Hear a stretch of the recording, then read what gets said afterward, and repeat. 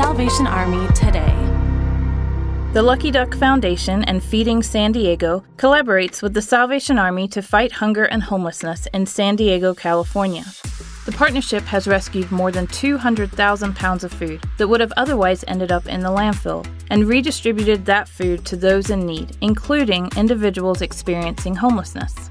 With funding from the Lucky Duck Foundation Employment and Job Training Program, the Salvation Army employs residents of their shelter as drivers to operate more than 8 different routes to rescue approximately 30,000 pounds of food per month. We've seen about double, sometimes triple the need of people coming to us looking for food and that support. Growing our team, so hiring more and more people experiencing homelessness. To learn more, visit salvationarmysoundcast.org/SA today.